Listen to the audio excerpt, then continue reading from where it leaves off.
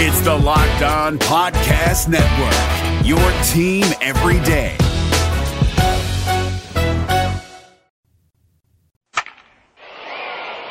Play ball! This is the Locked On Reds podcast on a Wednesday, hump day. Doug Gray, RedsMinorLeagues.com, coming up in just a few minutes. I'm James Erpine on Twitter, at James Erpine, at Locked On Reds. Right now, LockedOnReds.com. You can watch Billy Hamilton make an amazing grab. You can also check out every single podcast. We're also on iTunes. And if you're new to the podcast, thank you so much for tuning in today. And basically what we do, it's a daily Reds podcast. Gives you up-to-date information, insight on the Reds, the organization, the minor leagues, the major leagues. And right now with spring training, there's a ton to get to with Doug Gray, who will be joining us, like I said, in just a minute. Just a quick note, we have applied for all of the other licenses and platforms, from Google Play to Spotify to Stitcher, etc. I know I'm getting a lot of questions about that. Today's our 11th show. I'm optimistic that it will happen sooner rather than later. The people that, the powers that be, so to speak, of the network, I've been pushing and emailing, and they're probably sick of me doing it. But yeah, I think we're closer to getting that done, and I will be sure to let you know on this podcast when it's available on other platforms as soon as I know, as soon as I receive word. But right now, I'll tweet it out every single day at James Erpine, at Locked On Reds. You can check it out, LockedOnReds.com, Megaphone, and Apple Podcast. And without further ado, let's bring in Doug Gray, RedsMinorLeagues.com. He's on Twitter at DougDirt24. Doug, let's start with the man who took the mound for the first time of the spring yesterday, Brandon Finnegan. And what did you see from Finnegan? Was it good, bad, indifferent when he made his first start yesterday? I think that for Brandon Finnegan, it's just a matter of him getting out there, staying healthy, just kind of getting things going for him. He hasn't really pitched too much. He had that B game. He faced some minor league guys. He faced a few major league guys that first time out, but the crowd wasn't out there, and you can say what you want about spring training crowds. It's a lot different pitching in front of people than pitching in front of 12 people on the backfield. Yeah. So I think that really it was just a matter of him getting out there and throwing pitches to real guys in front of real people. And he stayed healthy. He said after the game he kind of had those jitters, but he felt pretty good. So I think that the bigger concern is that he only threw 2 innings, and I think that puts him a little bit behind everybody else. And the real question is he going to be ready to start the season on time? Or is he going to maybe have to be, let's say, the number 5 guy in the rotation and, show up, 10 days into the season? Yeah, it's curious. I'm curious which Finnegan we're going to get. Do we get the one that we saw that seemed to be ascending in 16, or a guy that's been banged up ever since? And I know Reds fans are probably cringing thinking about it, but you look at it, and there's certainly guys that have been plagued by injury. One that comes to mind is Homer Bailey. They hope that Finnegan isn't the young version, the pre-contract extension version of Homer. Well, I mean, you don't ever want to talk about somebody being hurt, but if that does happen to be Brandon Finnegan again, at the very least they're not committed for so long for so much money, because he has not signed a contract extension like Homer Bailey did. And that's not to take anything away from either one of them, but it's just, especially for a small market team like Cincinnati, those things can really set the entire franchise back. Yeah, absolutely it can. And that's how I look at it. If Homer Bailey stays healthy this year and pitches like I think a lot of us feel like he can, then it could be a big part of why the Reds maybe do win 80 games or 75 games and start to turn things around. Same thing with Finnegan for me. And another pitcher that a lot of people have paid attention to, and those that listen to the podcast heard Marty kind of be honest about it, is Robert Stephenson. And he struggled over the weekend. What have you seen from Robert, and are you concerned? How concerned are you? With Robert Stephenson, it's always going to come down to fastball control. We've seen it in the major leagues pretty much ever since he first showed up. He struggles at times to throw his fastball for strikes, and I think that if he can't do that, it's going to diminish his role. Right now, they're still going to give him a chance as a starter, but if he can't figure out how to throw more strikes, then he's going to wind up in the bullpen, and probably pretty quick. This is going to be the last season he's got options. So the Reds can send him to the minor leagues this year, but they kind of have to know what his role is going to be moving forward next year. So they've got to figure that out this year. He's got some of the best stuff of anybody on the staff. I think that outside of Luis Castillo, you can argue he's right there with anybody. But the execution with that stuff, it lacks behind sometimes because he struggles to throw strikes. And I think that, he's worked on several things to try and get that under control, and it hasn't worked yet. He hasn't been able to consistently do it. And I think that right now it's okay. I mean, he's only made 2 appearances this spring, and he got a late start to the spring too. And I do think that we need to kind of, understand that in terms of actual pitching time, he's still probably a week behind everybody else outside of Brandon Finnegan. And so I'm not putting too much stock into the control problems he's had so far, but I do think that if he wants to remain in the conversation for that number 5 rotation spot, he's got to put that behind him and start performing better, throwing more strikes moving forward this spring, or he's going to get passed up, and guys like Salamato and Amir Garrett and even Tyler Malley are going to pass him up in the battle for that number 5 spot in the rotation. Make sure you follow Doug on Twitter at DougDirt24 and check him out, RedsMinorLeagues.com. And that's the thing. I was on 700 WLW following his outing on Saturday, and people were, especially when Marty says something and he kind of questions the future and what Robert could be, people were losing their minds, and I was like, guys, it's spring training. Like, here's how I look at it. Like, Amir Garrett's pitched well in the spring, and he's impressed, and I treat it like, yeah, but it's spring. And I get it, Robert Stephenson's battling and trying to get into the rotation, and obviously he's going to have to pitch better. But I'm not going to overreact to a start or an outing or do too much. There's a reason Joey Votto was hitless going into yesterday. I don't know if he even played yesterday, but he was hitless going into yesterday. It's not the biggest deal in the world. I know that's apples and oranges a little bit comparing Stephenson and Votto, but it's spring. Things are going to happen. You got to work out the kinks a little bit. Yeah, and that's why they have spring training, because guys, they need time to get ready to play games that actually matter. I mean, for all intents and purposes, this is glorified practice for these guys. And while there definitely is competition among these guys for roster spots, again, Robert Stephenson's thrown 3 innings this spring. I mean, that's half of one start. Yeah, it's insane. Half of one start. Yeah, let's say he was the 5th guy in the rotation, and he had one bad start. The fifth day of the year. I'm not going to lose my mind about one bad start because those happen. But you're not going to send somebody to AAA after having 3 bad innings the first week of April? Exactly right. Some fans would, though, Doug. So well, you're right. I'm on Twitter. I know exactly how some fans are. As far as the spring goes, obviously there are question marks in the middle of the infield. We talked about Nick Senzel last week playing short. What have you seen from him just in general, along with Jose Peraza? Because I think that's one of the more underrated, looked at things. Obviously, everyone's focused on the starting rotation, but whoever plays that shortstop position, and it'll be Peraza early in the year, but can he maintain it? Can he keep the job? I think that's something that'll be at least under a microscope. Well, I'll start off by saying this. I have not seen Nick Senzel play shortstop yet. I'm not in Arizona yet, and they've been limited in the game action. But from what I've heard, I at least have a little bit of hope, a lot more than I did 2 months ago when they first started kind of tossing this idea out there that Nick Senzel can play shortstop. There's work that has to be done. I don't think he'd be ready to play in the major leagues at shortstop, at least at a higher end level defensively to start the year. But I do think that from what I've heard that there's a chance that he could be, an actual legitimate major league defensive shortstop. Probably not somebody who's going to stand out. I mean, you're not going to confuse him with Zach Cozart or anything, but a guy who you can put out there and he's not going to hurt you. If he puts in the work, it seems like that. It's a possibility at this point, which I wouldn't have thought so 2 or 3 months ago.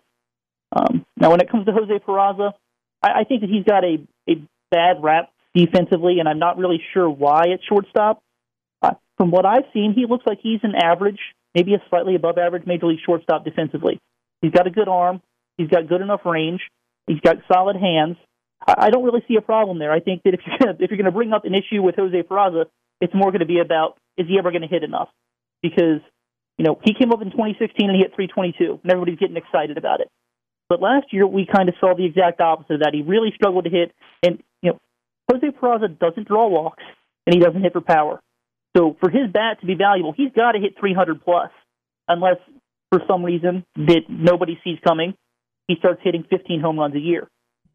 So I think you're going to have a little bit of give and take between both of those players. Jose Peraza, he's probably going to be the better defender.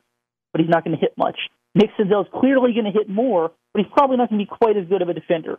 And I think that when it comes down to it, it's going to be about what the Reds decide they want more out of their shortstop position. Yeah, that's a good point. It'll be interesting. Do you think Eugenio Suarez, I know he played at least in the minors a little bit at shortstop, do you think they would ever consider moving him to short and just letting Senzel later in the year, maybe even in 2019, play third base? I don't think so. And the reason I say that is because I feel that if they really considered Suarez as a possibility to play shortstop, they wouldn't have gone through all of this hassle with Nick Senzel. I mean, they went into the offseason, and it wasn't even the Reds' plan to have Senzel play shortstop. They were going to play him in second base. And they said, maybe get some work in the corner outfield. They knew what they were going into spring training with Jose Peraza. And if they thought that Suarez could possibly play shortstop, would they really have tried to move the top prospect they've had in, 6 or 7 years to a different position if they could have just kept Nick Senzel at third base? I don't think so. And we have to also remember, in the second half of last season, Brian Price mentioned that they were going to look at Suarez at shortstop, and they never actually did. It never happened in a game. And I have to imagine, and I don't know if this happened or not, but I'd have to imagine that they talked about it publicly. They probably looked at it in practice. Mm-hmm. And since it never happened, I'd imagine that for whatever reason, they didn't think it was going to work. Yeah, it makes sense. It makes sense. Make sure you follow Doug on Twitter at DougDirt24. RedsMinorLeagues.com. Really good website tool to keep track of what the Reds are doing in the farm system. As far as the big league club goes, obviously they signed a guy, Ben Revere, to see maybe if he can make the team. I know he started for Billy Hamilton yesterday because Billy was a late scratch with an index finger issue. When you look at Revere, do you give him a legitimate shot with, honestly, I think it's a crowded outfield, a legitimate chance to make this team? That's a tough question. I'm not really sure that I see what he brings to the Reds. You mentioned they've got a crowded outfield. If you're going to believe the defensive metrics, I don't see how he's an upgrade over Scott Schebler defensively in center field, and he's clearly not going to hit like Scott Schebler is. I mean, realistically, he's a slightly different version of Billy Hamilton offensively. Yeah. I mean, he doesn't draw walks. He hits for a little bit higher average, but he's got as much power as me or you, James. Yeah. I mean, I just don't see where it makes too much sense to put him on the roster. Now, if you were truly going to go with 5 outfielders, the only explanation I can understand is that it buys you time to put Phillip Ervin in AAA, where maybe he can round out his game a little bit more, and maybe you can foresee Phillip Ervin becoming your everyday center fielder. But unless that's your plan, I just don't quite see where Ben Revere fits in for the Reds. Yeah, and the thing with it is, to me, you have to play Billy. I get it. People don't want him hitting leadoff, and I understand that, but you're paying him more this year. You know what he brings defensively. You're going to have to play him. You need to get Jesse Winker playing time. And Duvall and Schebler, we know what they bring at the plate. So it's rock hard place. I'm like you. I don't see where Ben fits in unless they traded Billy Hamilton at some point. I don't think they're really considering doing that now. Obviously they did, or they were listening to offers in the offseason. Yeah, and that's certainly a possibility. And if Billy Hamilton's not going to be on the team because he gets traded away, then you are going to need somebody to come in and play center field. Personally, I'd still go with somebody like Phillip Ervin over Ben Revere in center field and see what happens. Just because I see Ben Revere as basically Billy Hamilton with a lot less defense and still a really questionable bat. But you're definitely going to need somebody down the road as a backup center fielder. But I just foresee better options from the Reds right now than Ben Revere. So there was a rumor back in, not even a rumor. Ichiro Suzuki's agent mentioned the Reds as a possible landing spot if they did trade Billy Hamilton back in January. I don't know about what he would bring, but I would have loved to see Ichiro play his last year in the majors with the Reds. Well, I would have loved it too, but I'm with you. I'm not really sure if it actually would have been beneficial for the Reds or not. It would have been like the Bronson Arroyo treatment, but Ichiro was a much better player in his prime, so I would have welcomed it. Oh, yeah. It would have been fun to watch. It's just, well, yeah, I'm not sure that actually would have helped. You're thinking about it like, eh. I mean, if I could just get one of those hits where the ball bounced in front of the plate and he could hit it, that'd have been worth everything else. Yes, exactly. What do you got on RedsMinorLeagues.com? Actually, I wrote something this morning that it's going to be published tomorrow that I'm really looking forward to seeing the reaction that it gets. questioned how smart it is to build through the draft. It seems that right now a lot of teams are. I don't want to say it like this, but it seems like they're having a race to the bottom because they want to get that number 1, number 2 overall draft pick. And so I looked back at some historical data, and I kind of questioned if this is a smart plan or not. And I'm not just saying this for the Reds. I feel that a lot of teams are trying to take this plan because they've seen what's happened in the last couple of years with some of these other teams that have gone through these rebuilds. And I don't know. I really liked what I came up with, and so I'm hoping the reaction is what I'm hoping it is. But I guess we'll find out tomorrow. But I don't know, James. It's an interesting situation where I'm not sure that it's the best idea, even though a lot of teams seem like they're trying to do it. Yeah, especially, and I get in baseball, it takes a long time for the draft picks. I can't wait to read this because it takes a long time for the draft picks to have any sort of impact, even if they're really good prospects in a lot of cases. So, if anything, I would shy the other way. I would look at it the other way, as especially in a market like this year where you could get quality players at almost at a bargain at some point. Yeah, that's interesting because who knows, especially after this year, who knows what Reds fans, how they'll look at it as far as the building and rebuilding through the draft. Well, and I'm glad that you kind of said that, like in baseball, because it does take time for guys. I mentioned that in the article, in the NBA, it makes sense to fight for that number 1 draft pick. If you get a Steph Curry or a LeBron James, like one player in the NBA when you've got 5 guys on the court, it's huge. Like it can literally change your franchise. In the NFL, if you get a franchise, like legitimate top 5 quarterback, yep. And don't get me wrong, I understand that drafting quarterbacks in the NFL is a crapshoot. But if you do land that guy, it's a game changer. The Reds have one of the best hitters in baseball and have for the last 8 years.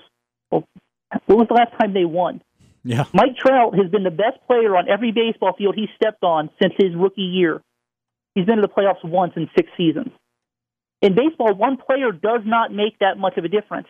Yes, you need those superstar players to win, but there are so many roster spots on a baseball team that one player, even the best player we may have ever seen, to this point in his career, Mike Trout is the best player through his age that we've ever had in baseball. And he's not enough. Yeah, and he's wasting it in LA. Yeah. I mean, I don't know. How about this trade? Billy Hamilton for Mike Trout, straight up. To quote Lance McAllister, I would drive to the airport to make that one happen. He's Doug Gray. Make sure you follow him on Twitter at DougDirt24. Doug, as always, man, I appreciate the time. Well, thanks for having me on, James. I look forward to this every week. Great stuff there. Can't wait to check out what Doug wrote. He was talking about that. I'm like, man, he's right. Like, I could tell he was hinting at, and maybe not, but based on Doug's tone, it sounds like he thinks that building through the draft might not be the smartest thing in the majors. And consider this. Those of you that listen to, I also host the Locked On Bengals podcast, which you could subscribe to everywhere. One thing that I've talked about with the Bengals is how they're too reliant on the draft to build. They need to look at free agency. And that's the NFL when you can get impact players to play well as rookies. I say that there. So in baseball, when you're drafting guys for 5 years from now, 6 years from now, and you're talking about a rebuild, I think free agency, I think trades, I think building that way, certainly probably the faster way to be relevant. But you got to have a strong minor leagues too, so I can't wait to check that out. And I'll make sure I tweet out a link when Doug posts that at redsminorleagues.com. That was a great show, or a great guest, rather. Not great show. I can't say that. Maybe my question sucked, but I thought Doug was really good.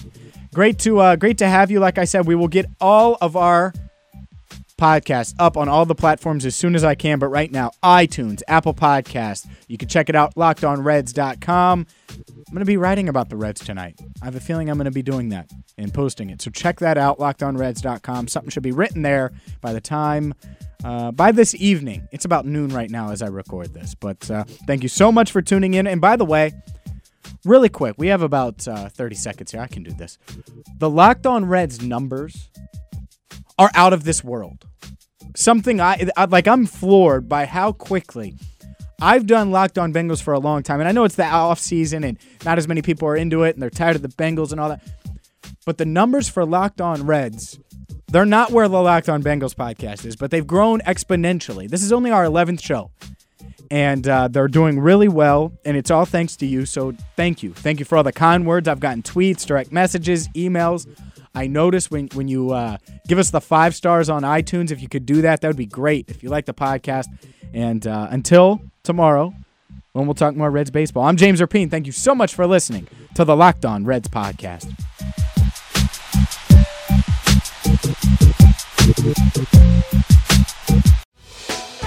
Hey, Prime members, you can listen to this Locked On podcast ad-free on Amazon Music. Download the Amazon Music app today.